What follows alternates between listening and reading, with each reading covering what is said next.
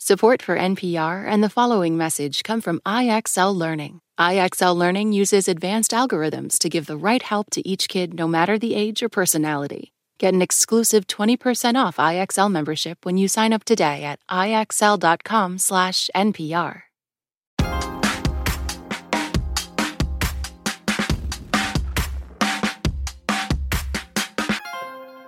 Since Hamas's deadly attack on Israel earlier this month, a lot has been said about the military and political group, and plenty of people have asked about the degree to which Hamas represents the Palestinian people.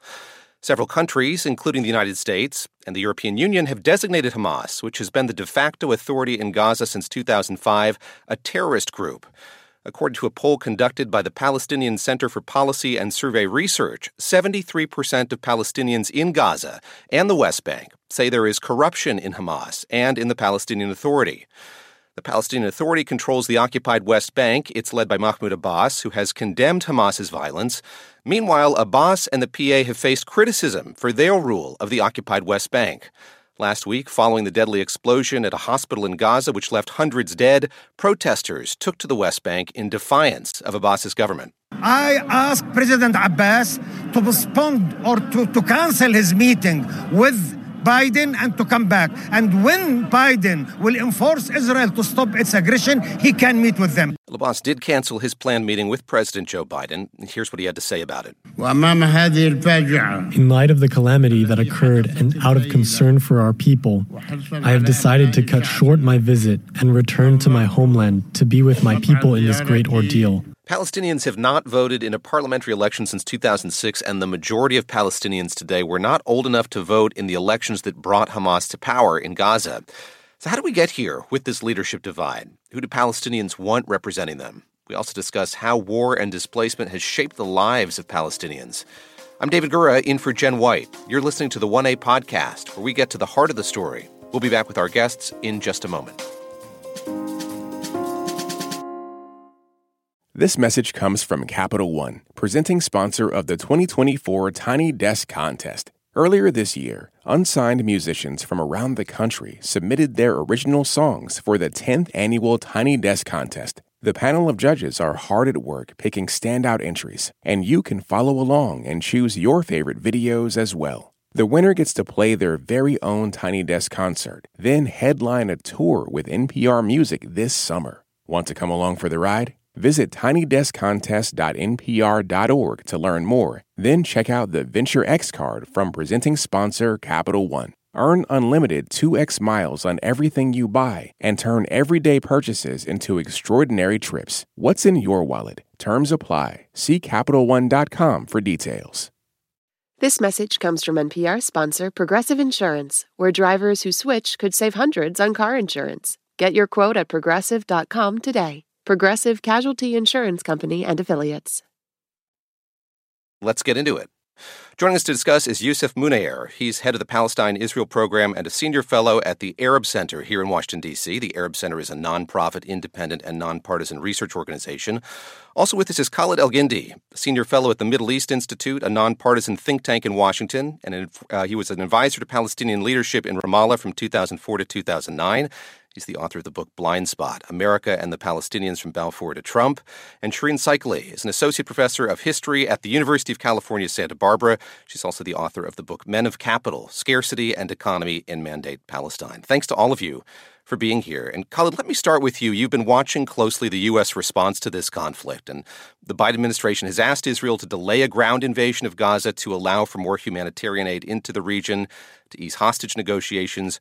What updates can you give us on how much aid is getting to Gaza, which has been under bombardment since Israel declared war on Hamas on October the 8th?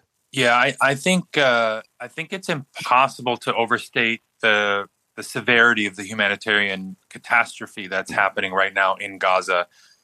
They have been without power, water, food, fuel for 17, 18 days. Mm-hmm. A total of 34 trucks of humanitarian supplies have gotten in for a population of 2.2 million. Today, we saw reports that the health sector has collapsed. 12 hospitals and 30-some medical centers have been forced to shut down for lack of fuel. So it's an extremely dire situation, and it's I think totally unacceptable that Israel would be allowed to use mass starvation and denial of basic human needs as a weapon of war. Yusuf Munir, let me turn to you. On Sunday, Israel's military carried out an airstrike on the occupied West Bank city of Jenin. Israel said the target was a mosque Hamas was using as a, quote, terrorist compound. To reiterate what I said a moment ago, the occupied West Bank is controlled by the Palestinian Authority, not by Hamas. How significant do you see this move as by the Israeli Defense Forces? Well, I would just say that first, the occupied West Bank is not controlled by the Palestinian Authority. It's controlled by the Israeli military occupation, which governs the vast majority of decisions that Palestinians are able to make in their lives within the West Bank, regardless to the presence of the Palestinian Authority there. You're right, there has been an airstrike in the West Bank, and there's also been the killing of nearly 100 Palestinians since October 7th in the West Bank, which comes during a year in which the Israeli military was on pace for a record-setting number of killings of Palestinians in the West Bank, not in Gaza. So this is all taking place within the context of a broader assault on Palestinian life and dignity by an Israeli military occupation everywhere that Palestinians exist within these occupied territories. Before we get into the leadership structure and where things stand, Shireen, I want to ask you one last question just about the backdrop to all of this. You're an historian of the modern Middle East, and I wonder if you could place this moment for us in the arc of history as you look at the situation that's been unfolding over these last 2+ weeks. Absolutely. First, I'd like to mention and really insist on the high number of casualties and destruction that we're witnessing in Gaza right now. As of this morning, reports from The Guardian and the United Nations put the number of fatalities as exceeding 5,700. Nearly 2,000 of those are children. This is the catastrophe we're witnessing on the ground. That catastrophe is one that is continuous in Palestinian history. In fact, in 1948, with the establishment of the State of Israel and the death of contiguous Palestine, Palestinians called their condition the Nakba. It was at that time that the majority of Palestinians became stateless refugees, with a minority remaining in what would become the State of Israel. Many of us have, since 1948, called our condition an ongoing Nakba, an ongoing catastrophe. That is because the system that we have lived under since 1948 is a system of Israeli settler colonialism that has, since 1967, included military occupation of the West Bank, Gaza, and East Jerusalem.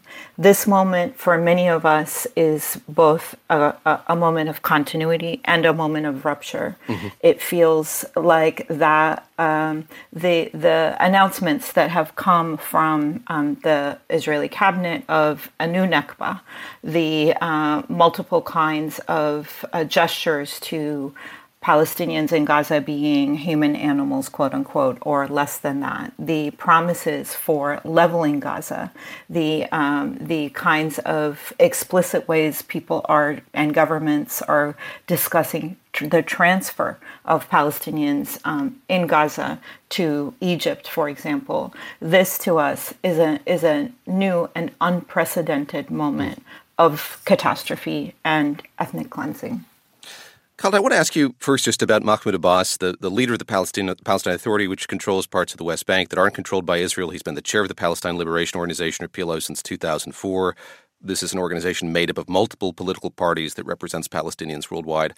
Let me start with just a very basic question, which is, what is the Palestinian Authority? How do you define it? The Palestinian Authority is a administrative body that was created by the Oslo Accords in 1993 and went into effect in 1994 as a sort of government in waiting for what Palestinians hoped would become a future independent state of their own as a result of the Oslo process.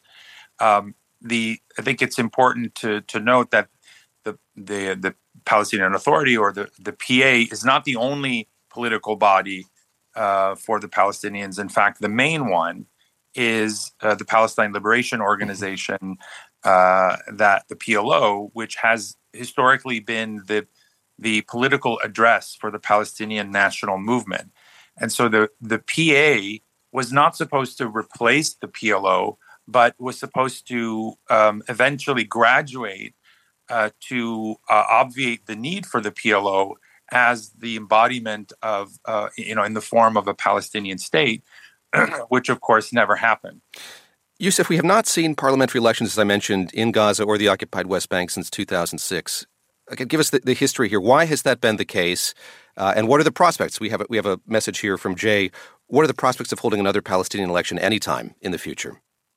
Well, I think, when we talk about Palestinian representative bodies, it's important to keep in mind that the Palestinian people are not merely the Palestinians who live in the West Bank and in Gaza and in East Jerusalem, where these elections for the Palestinian Legislative Council have taken place in the past under the sort of umbrella of the Palestinian Authority.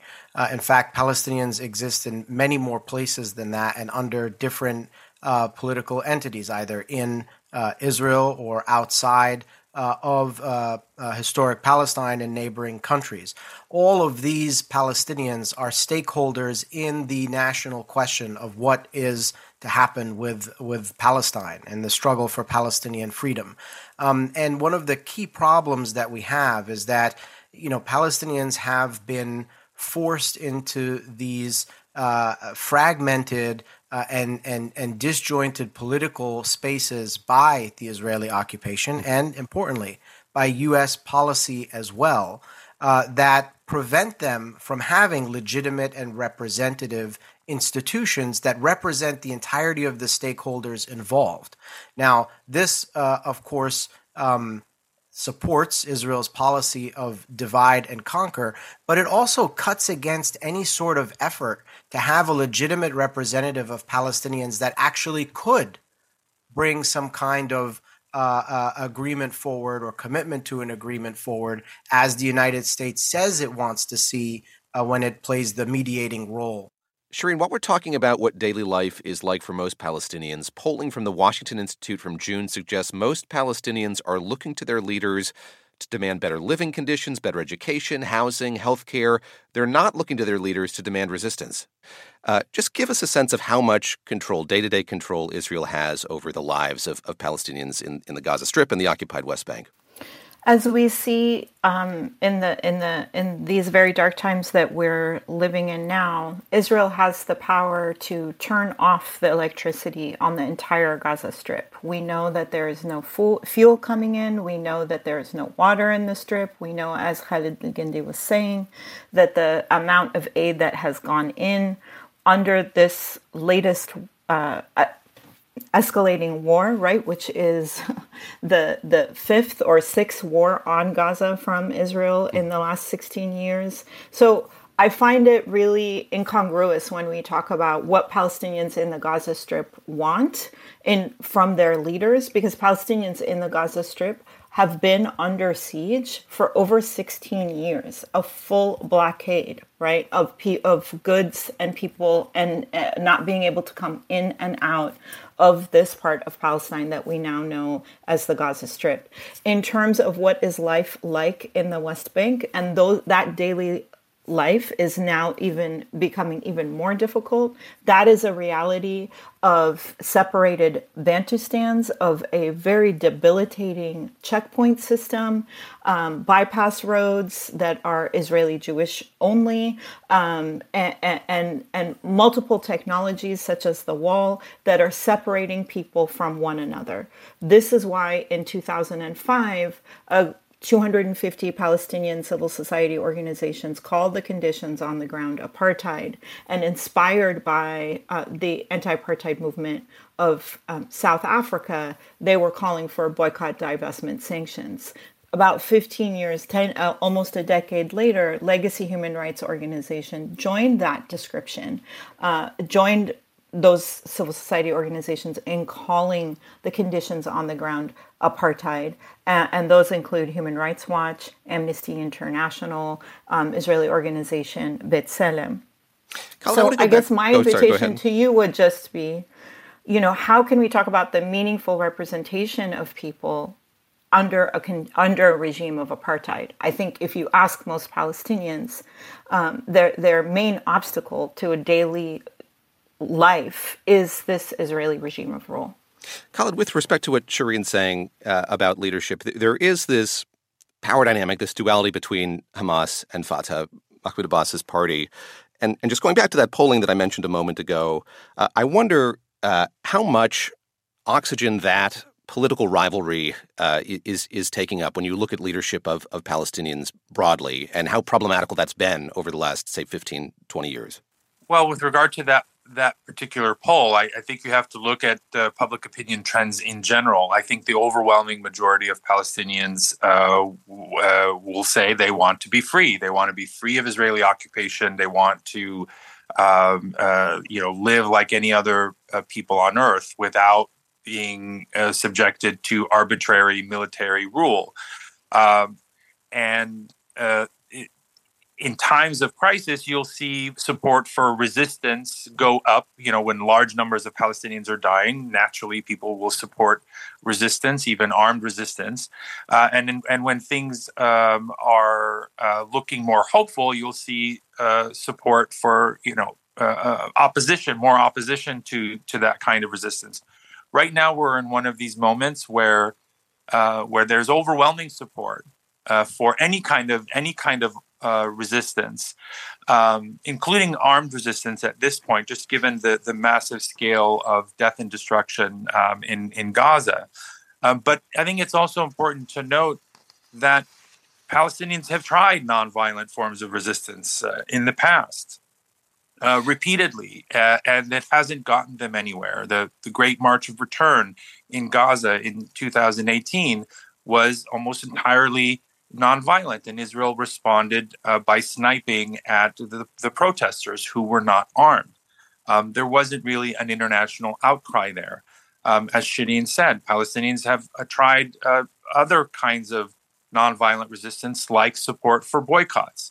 They are deemed a form of quote unquote terrorism by Israel, and is inherently anti-Semitic. So all avenues for peaceful protest or nonviolent resistance have essentially been closed, including the diplomatic process, which we haven't had any real credible process for 10 or 15 years at least. We're going to take a quick pause here. We'll be back with more from you and our guests in just a moment. Stay with us. This message comes from NPR sponsor BetterHelp. When you keep your stress bottled up, it can eat away at you. Therapy is a safe space to get things off your chest and to figure out how to make them better. Try BetterHelp Online Therapy, designed to be convenient, flexible, and suited to your schedule. Get it off your chest with BetterHelp at BetterHelp.com/NPR today to get 10% off your first month. This message comes from NPR sponsor Progressive Insurance, where drivers who save by switching save nearly $750 on average. Get your quote at Progressive.com and see if you could save. Progressive Casualty Insurance Company and Affiliates. National average 12-month savings of $744 by new customers surveyed who saved with Progressive between June 2022 and May 2023. Potential savings will vary.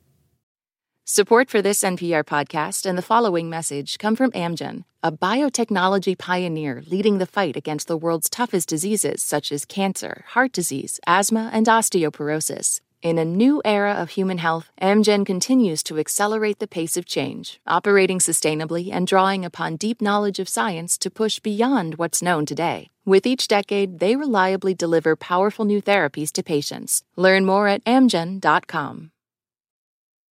Let's get back to the conversation with this message we got from Rodney. And Yusuf, I'll turn to you for this. Rodney asks, I would like an understanding of the actual geography of Palestine communities. Why is there a West Bank and then a Gaza Strip that is disconnected?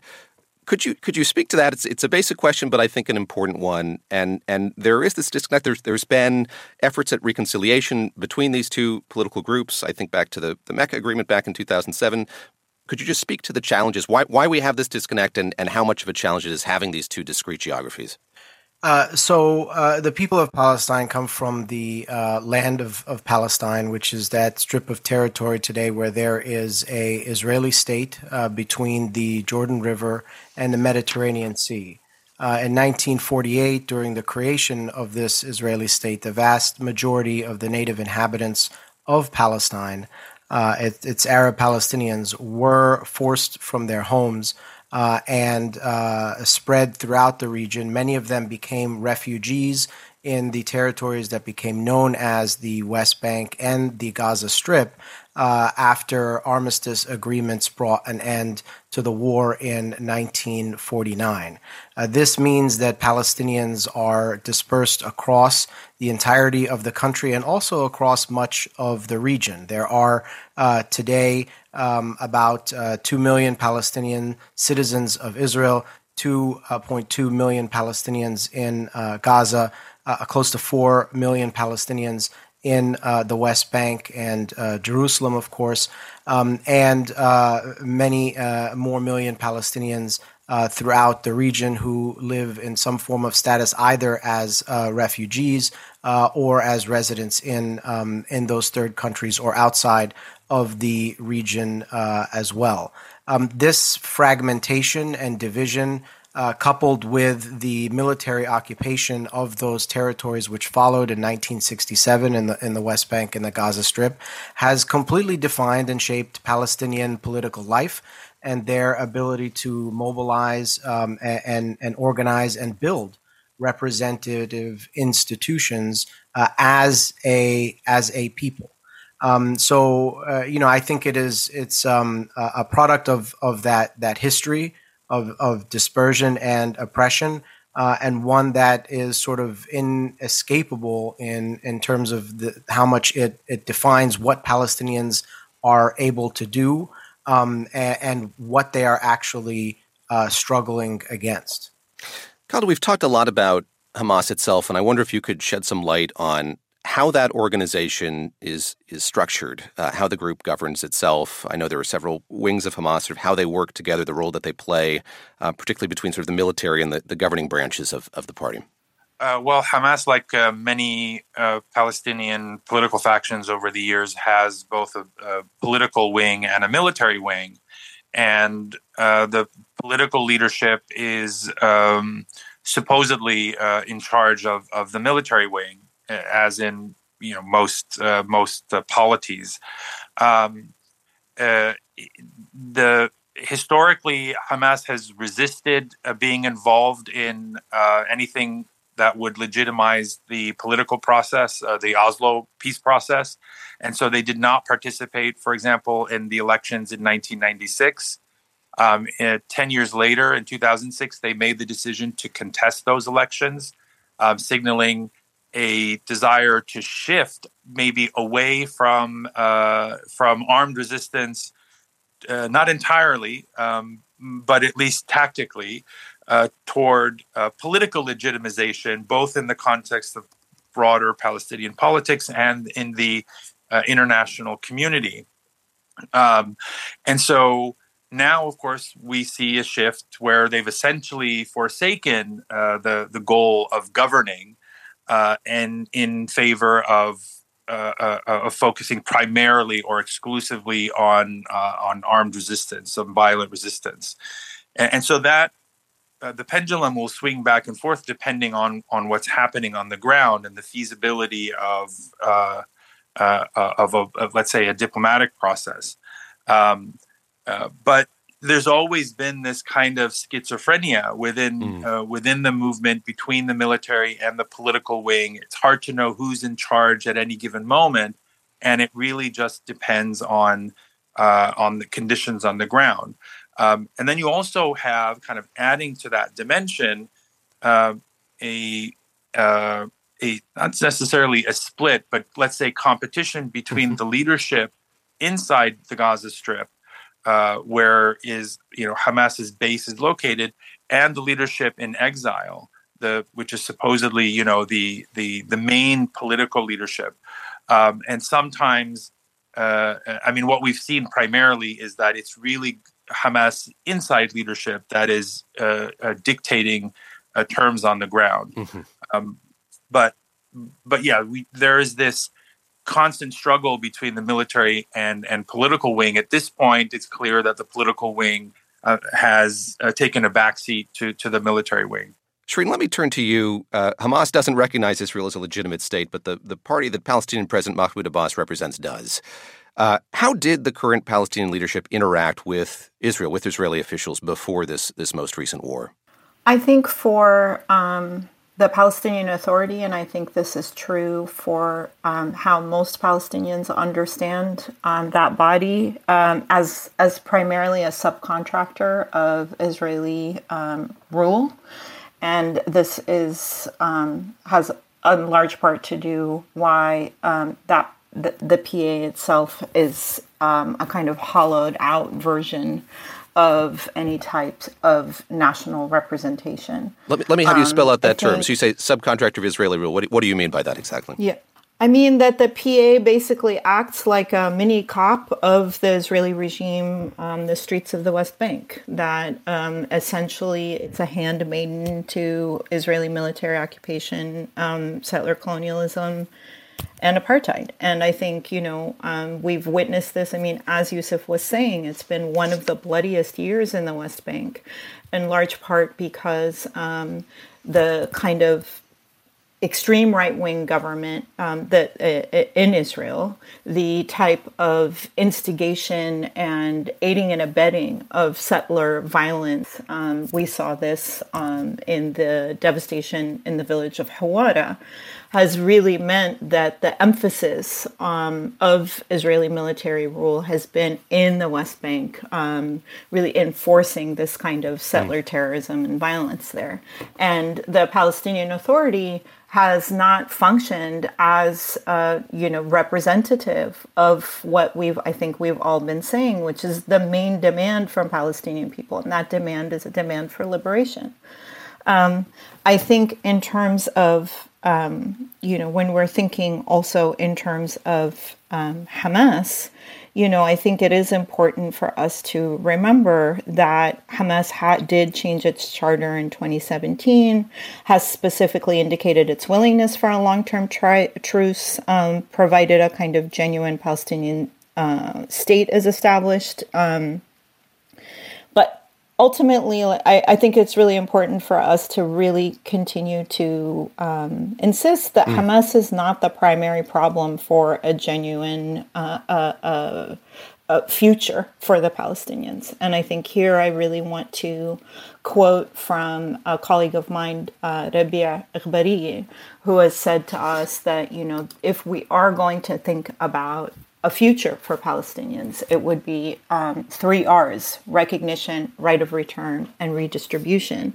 And there I want to just go back to the question of the West Bank and Gaza and just remind everybody that these aren't naturally existing entities. They're actually administrative entities that were created to mark territories that weren't ethnically cleansed by Israel in 1948, 1949. And at least half of those in the West Bank and 2/3 of the people in the Gaza Strip are refugees from 1948. Yusuf, let me bring you in here and just have you respond to what Shireen was saying there just a moment ago, sort of about the role that Israel has on the way that the PA governs in the West Bank. I think one of the challenges that is becoming clear in this conversation is that we are attempting to apply frameworks that perhaps we are most familiar with, maybe here in the United States when we're talking about politics and representation, to a completely different reality which Palestinians are living in. We focus on elections and parties and institutions that, dominate the conversations that we have perhaps here in the United States or in other independent, sovereign states. But that's not what exists in Palestine. That's not the political community that Palestinians are and conditions in which Palestinians are existing in. So the primary concern for Palestinians as a political goal, and this is something that is borne out in all of the public opinion polling that we have on Palestinian attitudes in the West Bank and Gaza time after time, is that the primary national goals of the public is an end to the occupation, the military occupation of the territories occupied in 1967, and a right of return for refugees to their towns and villages from which they were cleansed in 1948. The legitimacy of representative politics, regardless to who the actors are, depends on their ability to move the Palestinian public towards those goals. So this is not the kind, we can't apply a sort of two-party Republican Democrat sort of framework that we might be accustomed to a situation where people are under military occupation and their primary goal is seeking freedom. And so I would encourage us to kind of break through the frameworks that we might be accustomed to and think about the perspective from that of under military occupation and apartheid. Let's take a quick break here. Still to come, Palestinians in the West Bank have been protesting the leadership of President Mahmoud Abbas. More on what Palestinians want from their leaders in just a moment. This message comes from NPR sponsor Bluehost. Try Bluehost Cloud, the hosting plan made for WordPress creators by WordPress experts. With 100% uptime, fast load times, and 24/7 support, your sites can handle high traffic spikes. Visit Bluehost.com. This message comes from NPR sponsor Shopify, the global commerce platform that helps you sell and show up exactly the way you want to. Customize your online store to your style. Sign up for a $1 per month trial period at shopify.com/NPR. All that sitting and swiping, your body is adapting to your technology. Learn how and what you can do about it. I really felt like the cloud in my brain kind of dissipated. Once I started realizing what a difference these little breaks were making, there's no turning back for me. Take NPR's Body Electric Challenge. Listen to the series wherever you get your podcasts. Let's get back to the conversation. And Khaled, something that's come up a couple of times now is right of return. And I'd love for you just to explain in more detail what that is and how this factors into the conversation that we're having here about what Palestinians want and expect from their leaders. Right. I'll do that. But first, I just want to build on points that Yusuf and Shireen made. Please. We have to distinguish. There's a difference between governance on the one hand, which is what we've been mainly talking about, and political leadership on the other. We're used to thinking of the two as one and the same. Our elected leaders are political leaders who govern us in one form or another. But that's not the case here, given this context of Israeli occupation, and where Palestinian governance has become essentially an extension of the occupation. And this is what is meant by the Palestinian Authority acting as Israel's security contractor, because its primary job has been to sort of pacify Palestinians through jobs and some infrastructure projects and the like, while at the same time ensuring security for Israeli soldiers and settlers and other Israelis, while sort of losing sight of the bigger picture of when do we go about doing the business of achieving Palestinian freedom. And that's where there's a breakdown, and that's where people, I think, don't quite understand what it means for Palestinians to not have a credible leadership, which is a disaster, regardless of whether we expect them to govern or not. Right now, we have this divided, dysfunctional leadership, divided between Hamas and Fatah, but also schizophrenic between the Palestinian Authority and the PLO. And their institutions have been stagnant and hollowed out. And so that's really the crux of what a disaster, a lack of leadership means, especially in moments of crisis like this, when you need a credible leadership, and you don't have that.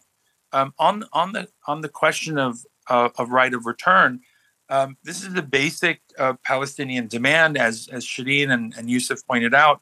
The majority of Palestinians were dispossessed from their homes after 1948.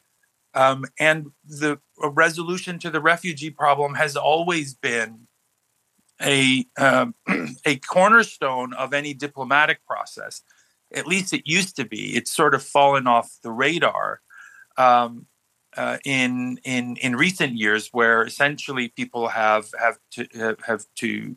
tried to just erase it. If we redefine refugees to not include people who are the descendants of the actual people who left, then the issue will magically go away. But it's look at Gaza. Gaza is 70% of the population are refugees. It is very much a reason for the ongoing instability that we're seeing now, and also a reason why I think we're seeing Israel act with such ferocity in its assault on Gaza. A lot of that has to do with wanting to make the refugee issue disappear forever. Yusuf, taking your good counsel here about reevaluating or scrapping the existing framework that we have, or our notions of it, and listening to what Khalid was saying there just a moment ago, I want to pick up on something, and that is, we are at this moment where the Palestinians having these stagnant and hollowed out institutions, as he said, and not having credible leadership seems like it would be hugely problematic. And I think it's a basic question here, but I'd love to hear how you're thinking about this. Who is advocating for Palestinians, yes, in this war, but on the global stage at this moment of real crisis for them? And how problematic is it that there, at least from my vantage, doesn't seem to be a single person or a single entity who is able to convey what is so important to the broader international community? Well, I think, again, when you look at what Palestinians want, and again, that is borne out with tremendous consistency in public opinion polls, that is freedom from Israeli military occupation and basically their rights under international law, and their human rights to be guaranteed. This is not being effectively represented by any single political party.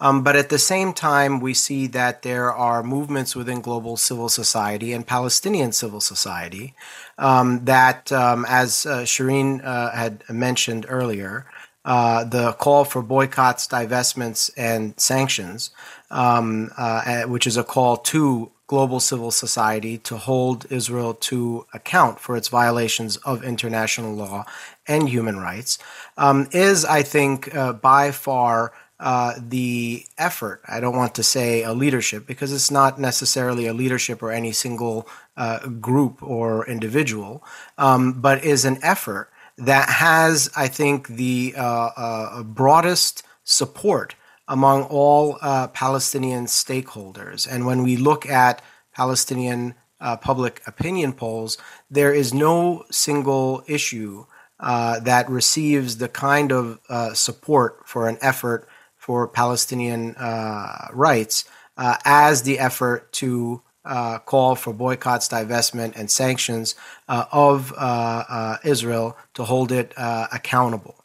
This is an effort that demands accountability, but also is a form of nonviolent resistance at the same time. Upwards of 85% of Palestinians in these opinion polls support this effort. There's no other issue that I'm aware of in public opinion polling of Palestinians that receives this kind of unanimous support across the spectrum.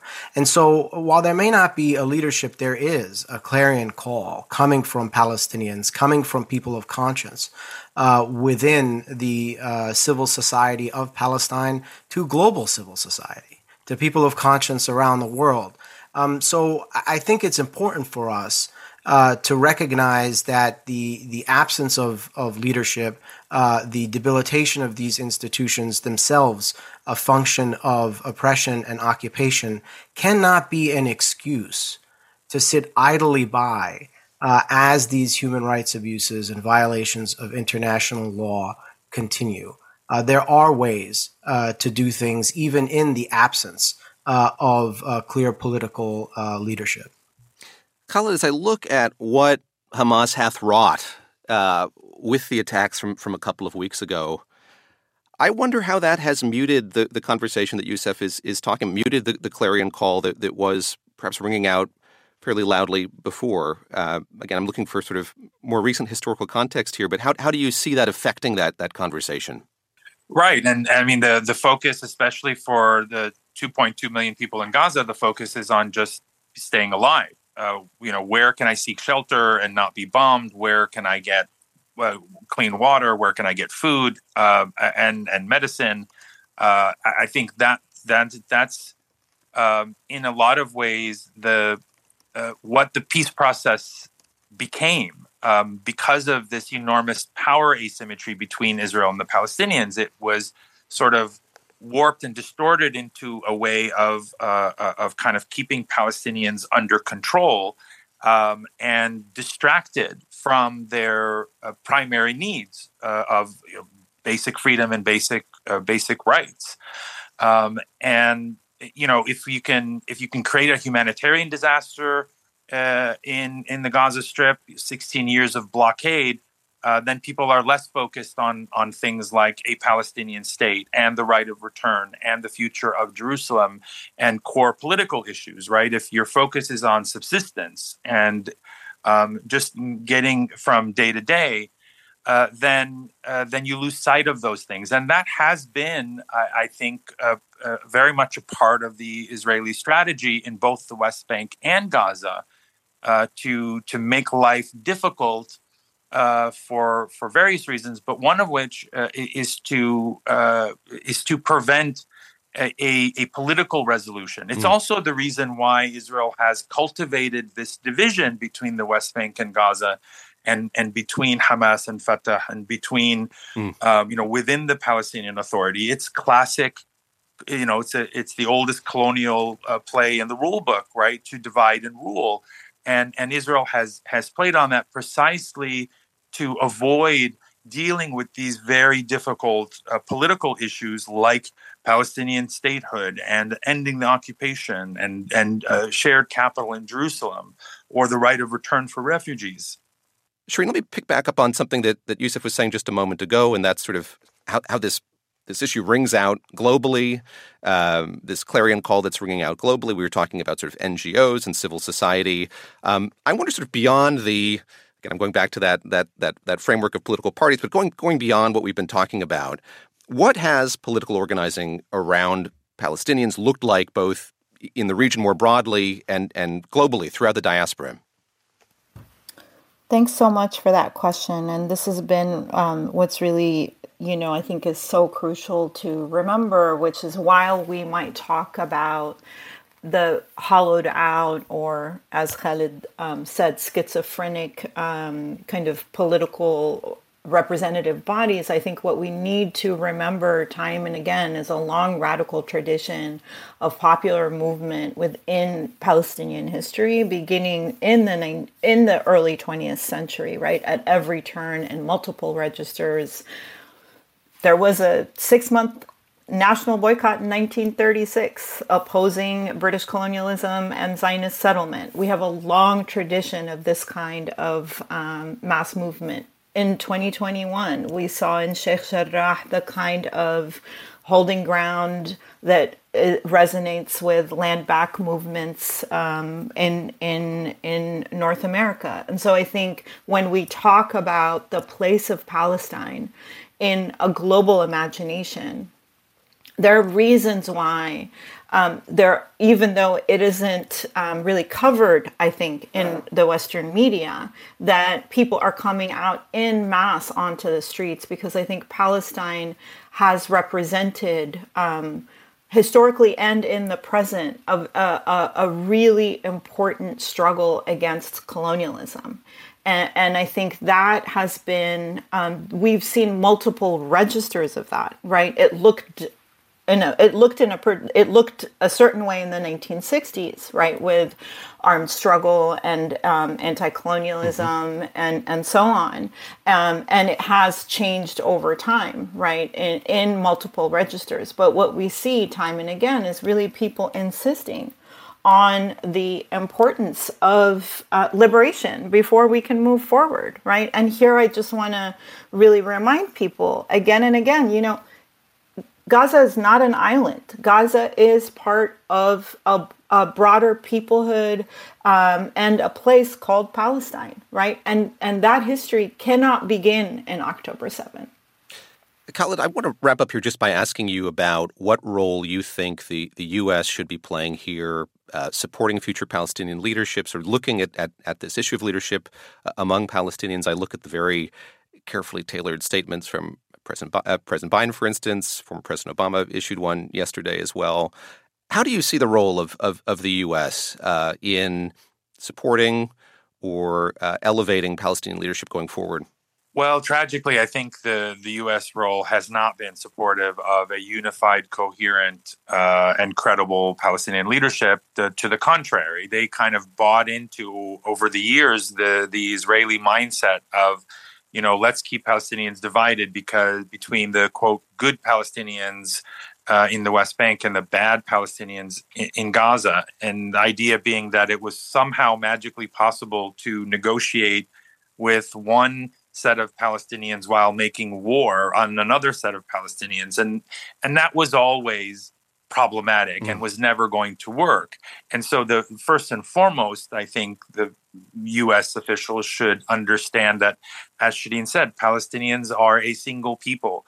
They view attacks on Gaza as an attack on all of them, in the same way that all Israelis saw October 7th as a direct attack on them, and not just those handful of communities in the South that were directly affected. And so if we can apply the same logic to Palestinians as we do in any other context, that would be a start. The problem is that U.S. officials have bought into this exceptionalizing of Palestinians because of the way they exceptionalize Israel. Right? There's always carve-outs for international law, for human rights, for anything, and so the Palestinians are always treated differently. And so the first thing they should understand is that Palestinians, like all other people, need to live in freedom and need to have a single, coherent, credible leadership for any kind of diplomatic process to succeed. Khaled Gindi is a senior fellow at the Middle East Institute, a nonpartisan think tank in Washington. He was an advisor to Palestinian leadership in Ramallah from 2004 to 2009.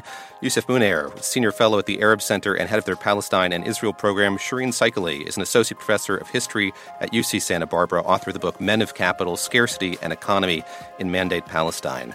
Today's producer is Arfi Getty. This program comes to you from WAMU, which is part of American University in Washington. It's distributed by NPR. I'm David Gura, and this is 1A.